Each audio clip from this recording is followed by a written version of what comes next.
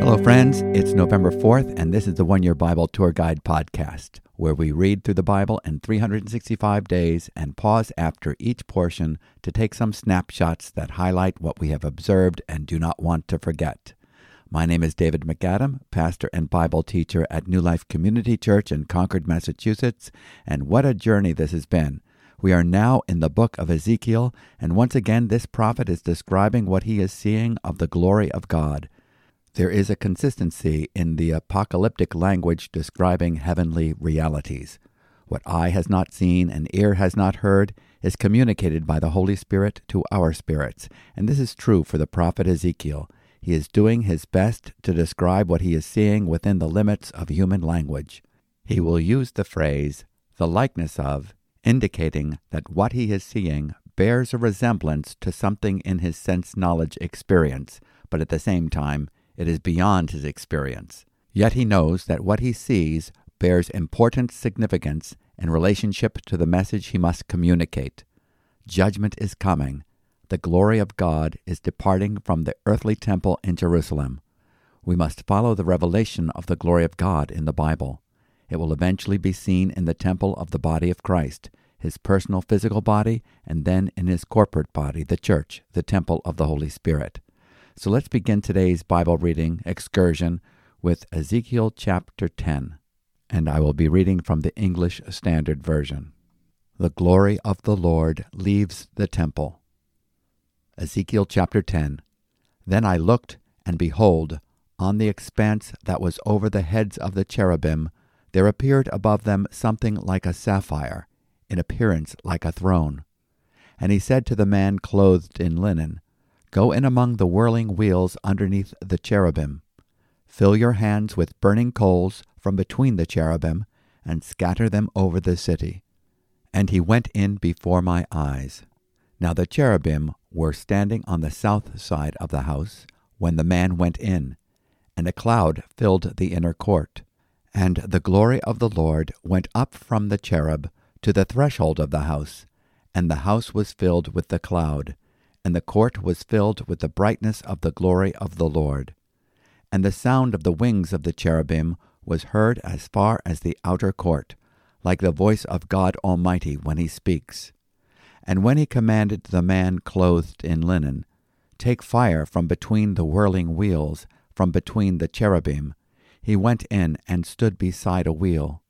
And a cherub stretched out his hand from between the cherubim to the fire that was between the cherubim, and took some of it, and put it into the hands of the man clothed in linen, who took it and went out. The cherubim appeared to have the form of a human hand under their wings. And I looked, and behold, there were 4 wheels beside the cherubim, one beside each cherub, and the appearance of the wheels was like sparkling beryl. And as for their appearance, the 4 had the same likeness, as if a wheel were within a wheel. When they went in any of their 4 directions, without turning as they went, but in whatever direction the front wheel faced, the others followed without turning as they went. And their whole body, their rims and their spokes, their wings, and the wheels were full of eyes all around, the wheels that the 4 of them had. As for the wheels, they were called in my hearing the whirling wheels. And every one had 4 faces. The first face was the face of the cherub, and the second face was a human face, and the third the face of a lion, and the fourth the face of an eagle. And the cherubim mounted up. These were the living creatures that I saw by the Kibar Canal. And when the cherubim went, the wheels went beside them. And when the cherubim lifted up their wings to mount up from the earth, the wheels did not turn from beside them. When they stood still, these stood still, and when they mounted up, these mounted up with them, for the spirit of the living creatures was in them. Then the glory of the Lord went out from the threshold of the house, and stood over the cherubim. And the cherubim lifted up their wings, and mounted up from the earth before my eyes as they went out, with the wheels beside them. And they stood at the entrance of the east gate of the house of the Lord, and the glory of the God of Israel was over them. These were the living creatures that I saw underneath the God of Israel by the Chebar Canal. And I knew that they were cherubim. Each had 4 faces, and each 4 wings, and underneath their wings the likeness of human hands. And as for the likeness of their faces, they were the same faces whose appearance I had seen by the Chebar Canal. Each one of them went straight forward. Chapter 11. Judgment on Wicked Counselors. The Spirit lifted me up, and brought me to the east gate of the house of the Lord, which faces east. And behold, at the entrance of the gateway there were 25 men. And I saw among them Jaazaniah, the son of Azor, and Pelatiah, the son of Benaiah, princes of the people. And he said to me, Son of man, these are the men who devise iniquity, and who give wicked counsel in this city, who say, The time is not near to build houses. This city is the cauldron, and we are the meat. Therefore prophesy against them. Prophesy, O Son of man. And the Spirit of the Lord fell upon me, and he said to me, Say, Thus says the Lord, So you think, O house of Israel. For I know the things that come into your mind. You have multiplied your slain in this city, and have filled its streets with the slain. Therefore thus says the Lord God, Your slain, whom you have laid in the midst of it, they are the meat, and this city is the cauldron, but you shall be brought out of the midst of it. You have feared the sword, and I will bring the sword upon you, declares the Lord God. And I will bring you out of the midst of it, and give you into the hands of foreigners, and execute judgments upon you. You shall fall by the sword. I will judge you at the border of Israel, and you shall know that I am the Lord. This city shall not be your cauldron, nor shall you be the meat in the midst of it. I will judge you at the border of Israel, and you shall know that I am the Lord. For you have not walked in my statutes, nor obeyed my rules, but have acted according to the rules of the nations that are around you. And it came to pass, while I was prophesying, that Pelatiah, the son of Benaiah, died. Then I fell down on my face, and cried out with a loud voice, and said, Ah, Lord God, will you make a full end of the remnant of Israel? And the word of the Lord came to me, Son of man, your brothers, even your brothers, your kinsmen, the whole house of Israel, all of them, are those of whom the inhabitants of Jerusalem have said, Go far from the Lord, to us this land is given for a possession. Therefore say, Thus says the Lord God, Though I removed them far off from the nations, and though I scattered them among the countries, yet I have been a sanctuary to them for a while in the countries where they have gone. Therefore say, Thus says the Lord God, I will gather you from the peoples, and assemble you out of the countries where you have been scattered, and I will give you the land of Israel. And when they come there, they will remove from it all its detestable things, and all its abominations.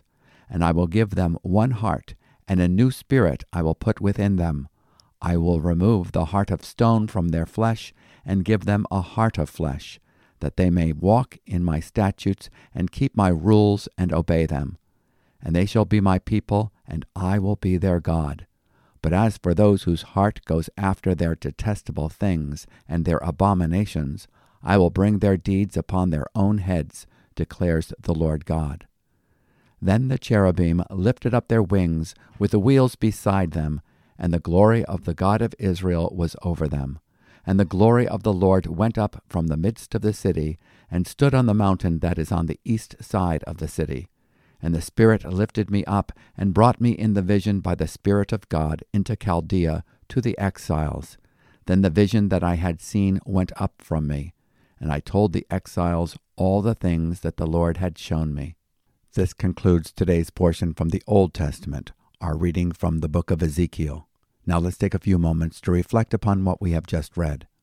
Ezekiel is speaking in apocalyptic language, the language of Revelation. He is describing what he is seeing to the best of his ability within the limits of human language. We read of the likeness of a throne of sapphire over the expanse that was over the heads of the living creatures, whom we are told for the first time in the book of Ezekiel are cherubim, defenders of the holiness of God. Ezekiel chapter 10, verse 1. It is implied that the likeness of the man in Ezekiel chapter 1, verse 5, and chapter 8, verse 2, who is on the likeness of the throne in Ezekiel 10, verse 1, is the Lord God himself. He gives a command to the man clothed in linen to go in among the wheels beneath the living creatures, whom we now know are cherubim, and receive burning coals from them. He is to scatter them over the city. Ezekiel watches this happen. The glory of the Lord moves to the threshold of the temple. The glorious chariot that appeared in chapter 1 in Babylon is now in chapter 10 in Jerusalem. However, we get more details here. For example, we learn that the bodies and wings of the cherubim in chapter 10 verse 12, as well as the wheels in chapter 1 verse 18, are covered with eyes. This suggests God's omniscience. He sees all and knows all. Each of the four wheels appear as a pair of intersecting wheels, enabling the chariot to move in all directions. The direction of the faces and wheels appear to always be going in a direction that is straightforward, yet can reach their targeted destinations with pinpoint accuracy. A pivotal event is described in Ezekiel chapter 10, verse 20. The glory of the Lord departs from over the threshold of the temple and rises above the cherubim. It moves to the east gate and stops where 25 men who had turned their backs on the temple are plotting evil. These are not the same as the men who are worshiping the sun in chapter 8, verse 16. It is revealed that they have already killed many people in the city.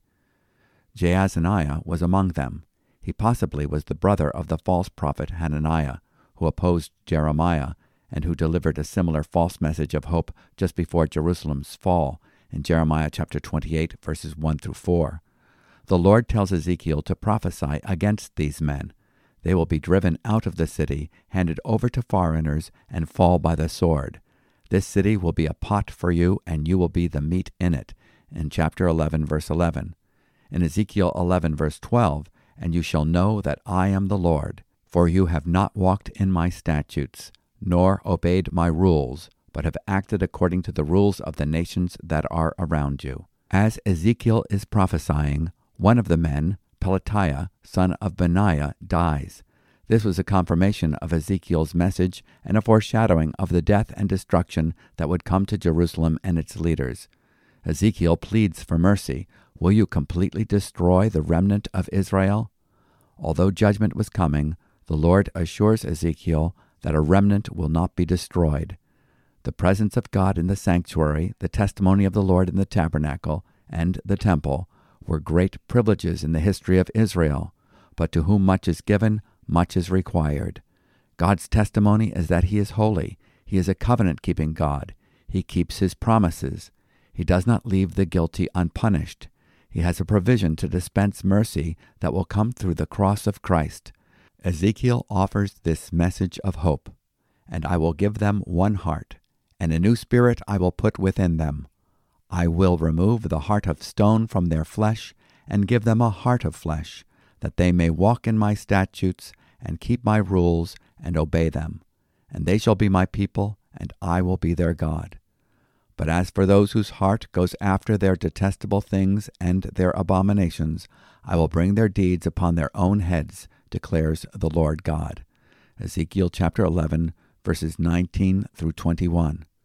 The final picture in Ezekiel's vision is that of the glory of the Lord departing from the city, with the wheels, cherubim, expanse, and enthroned Lord above, and going to the mountain east of it, that is, the Mount of Olives. Ezekiel then tells the exiles everything that the Lord has shown him in Ezekiel 11:25. Now let's go to our next stop in our Bible reading tour to the New Testament book of Hebrews, chapter 6, verses 1 through 20. Hebrews chapter 6. Therefore, let us leave the elementary doctrine of Christ and go on to maturity, not laying again a foundation of repentance from dead works and of faith toward God and of instruction about washings, the laying on of hands, the resurrection of the dead, and eternal judgment. And this we will do if God permits. For it is impossible, in the case of those who have once been enlightened, who have tasted the heavenly gift, and have shared in the Holy Spirit, and have tasted the goodness of the Word of God and the powers of the age to come, and then have fallen away, to restore them again to repentance, since they are crucifying once again the Son of God to their own harm and holding him up to contempt. For land that has drunk the rain that often falls on it, and produces a crop useful to those for whose sake it is cultivated, receives a blessing from God. But if it bears thorns and thistles, it is worthless and near to being cursed, and its end is to be burned. Though we speak in this way, yet in your case, beloved, we feel sure of better things, things that belong to salvation. For God is not unjust so as to overlook your work and the love that you have shown for his name in serving the saints, as you still do. And we desire each one of you to show the same earnestness to have the full assurance of hope until the end, so that you may not be sluggish, but imitators of those who through faith and patience inherit the promises. For when God made a promise to Abraham, since he had no one greater by whom to swear, he swore by himself, saying, Surely I will bless you and multiply you. And thus Abraham, having patiently waited, obtained the promise. For people swear by something greater than themselves, and in all their disputes an oath is final for confirmation. So when God desired to show more convincingly to the heirs of the promise the unchangeable character of his purpose, he guaranteed it with an oath, so that by two unchangeable things, in which it is impossible for God to lie, we who have fled for refuge might have strong encouragement to hold fast to the hope set before us. We have this as a sure and steadfast anchor of the soul, a hope that enters into the inner place behind the curtain, where Jesus has gone as a forerunner on our behalf, having become a high priest forever after the order of Melchizedek. And this concludes our reading from the New Testament passage from the book of Hebrews. The writer of Hebrews is encouraging his readers to grow and be secure in their understanding of the gospel. They are to go beyond the forerunning doctrines of the Old Testament to the culminating revelation of Christ and his perfect work of redemption. The literal translation of the Greek language in Hebrews chapter 6, verse 1 is, Therefore, having left once and for all the elementary lessons of the teachings of Christ, let us press on to maturity. The elementary lessons refer to the foundational truths presented in Judaism. The writer describes them as elementary instruction, designed to help us to apprehend what we are to learn in the future, such as learning the alphabet before learning to read, or learning the multiplication tables before learning to solve larger math problems. The foundational doctrines anticipated the coming of the Messiah. These are the components that John the Baptist spoke of when he called the Jews to prepare the way of the Lord. Concepts presented in the Old Testament help us to understand how Christ fulfills them in the New Testament.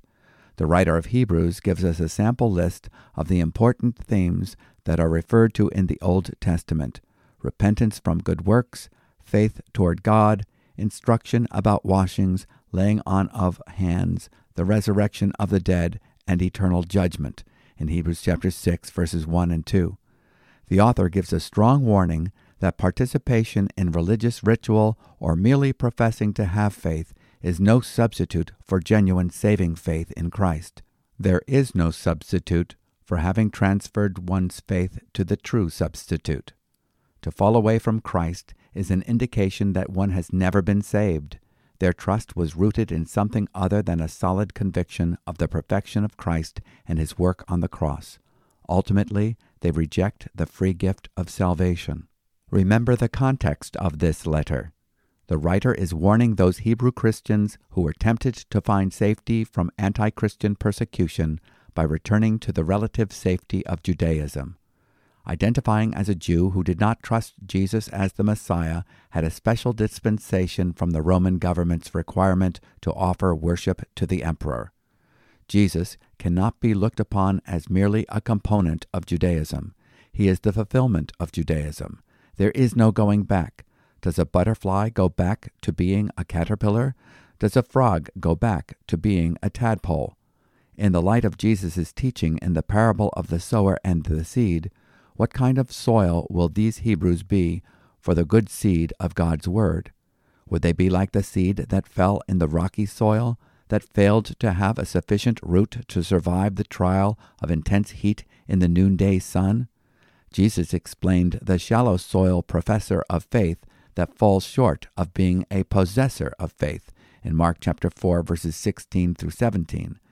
And these are the ones sown on rocky ground, the ones who, when they hear the word, immediately receive it with joy, and they have no root in themselves, but endure for a while. Then, when tribulation or persecution arises on account of the word, immediately they fall away. The writer makes it clear that there is no possibility to renew foundational repentance. You cannot be born again. You do not build a foundation twice. Foundational repentance is granted by the Spirit and involves a turning away from trusting in your own brand of justification to God's plan for justification, from trusting your own plan of salvation to trusting God's plan of salvation. Saving faith involves trusting Jesus as our Lord and Savior, trusting God's free gift of reconciliation through the propitiation, that is, the satisfaction of God's demands, provided by Jesus the Messiah. The nature of the new birth is that it is eternal. It does not have a short-lived profession. Those who say that they used to be a Christian are self-deceived. They were never a Christian. The Bible teaches the doctrine of the perseverance of the saints.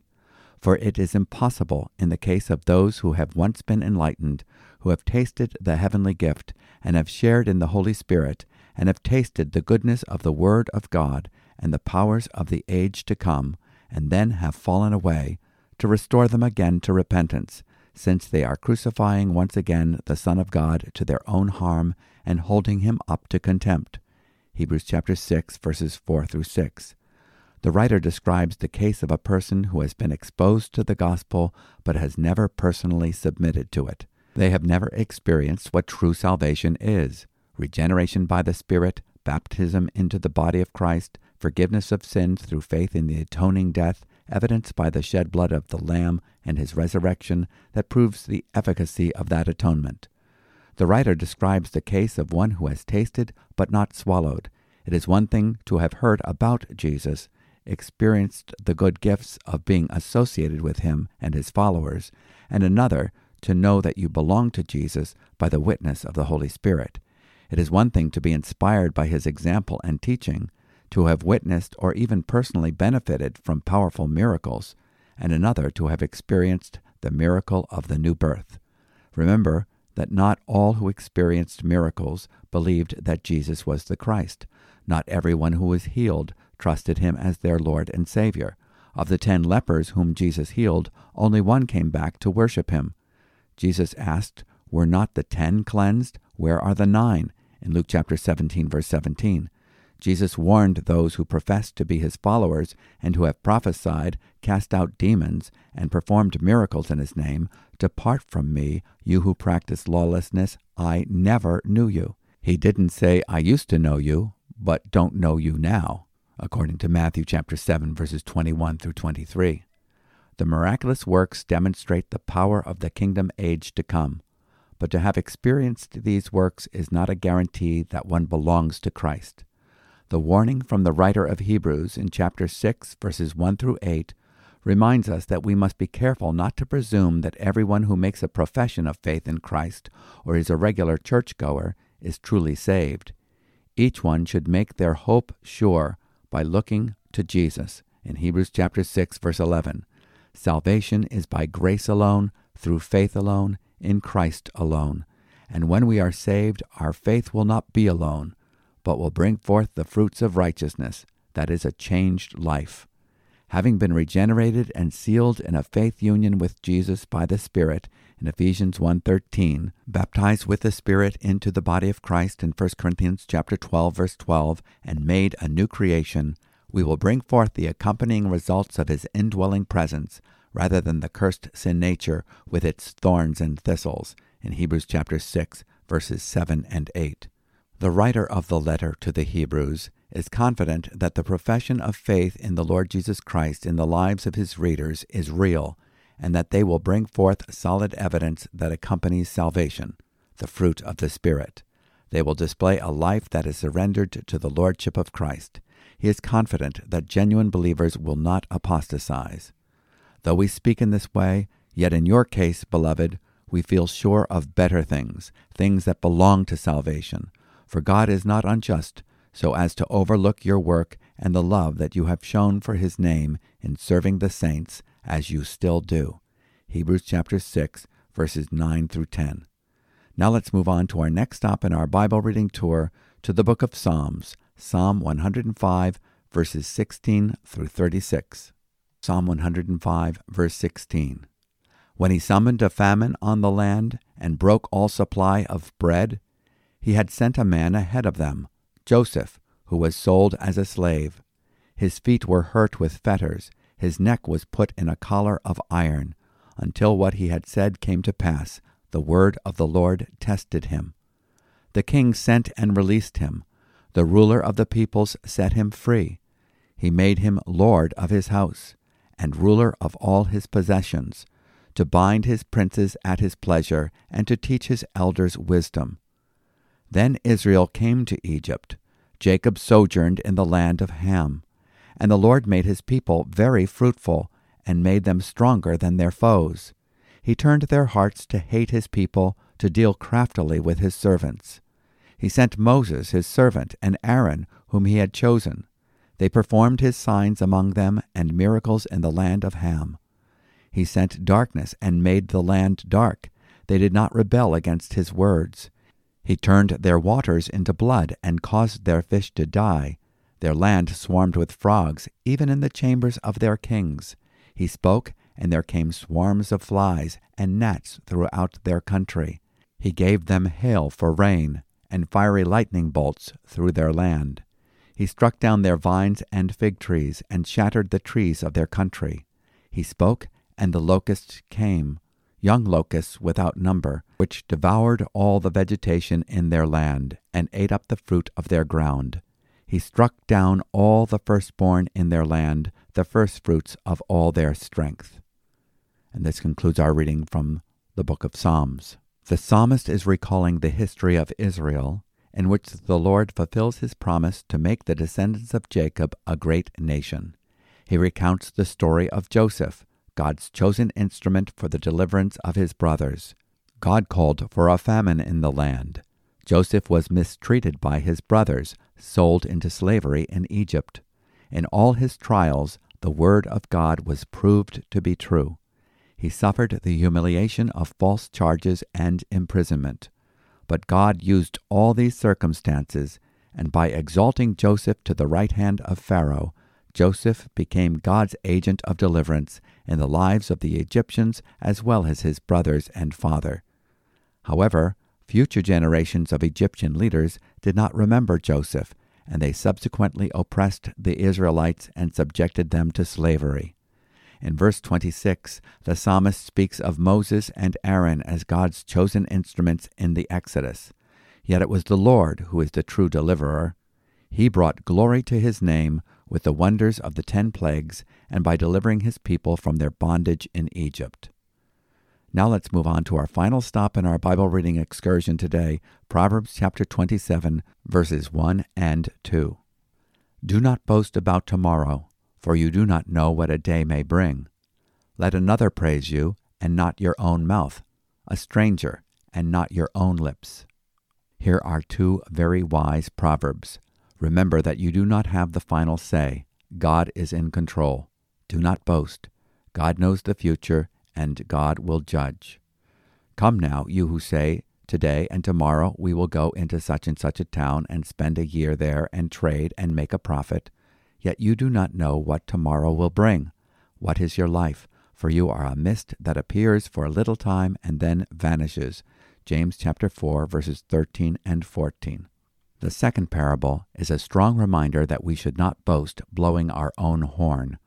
If our behavior is praiseworthy, trust that others will recognize it and give glory to God.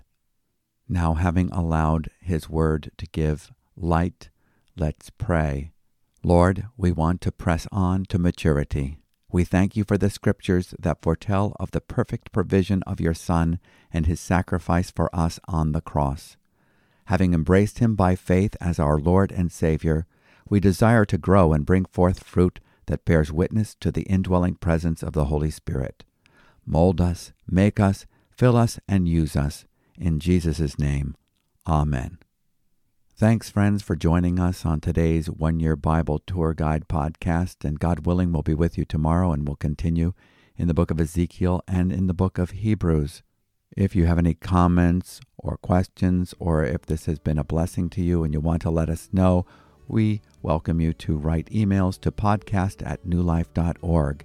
And if you would like to receive a written copy of our commentary on each day's Bible reading, you can subscribe to a daily email by going to our website, newlife.org. So until next time, receive the blessing that's been mediated to us through our great high priest, our Lord and Savior, Jesus Christ. The Lord bless you and keep you. The Lord make his face to shine on you and be gracious to you. The Lord lift up his countenance on you and give you peace. Shalom.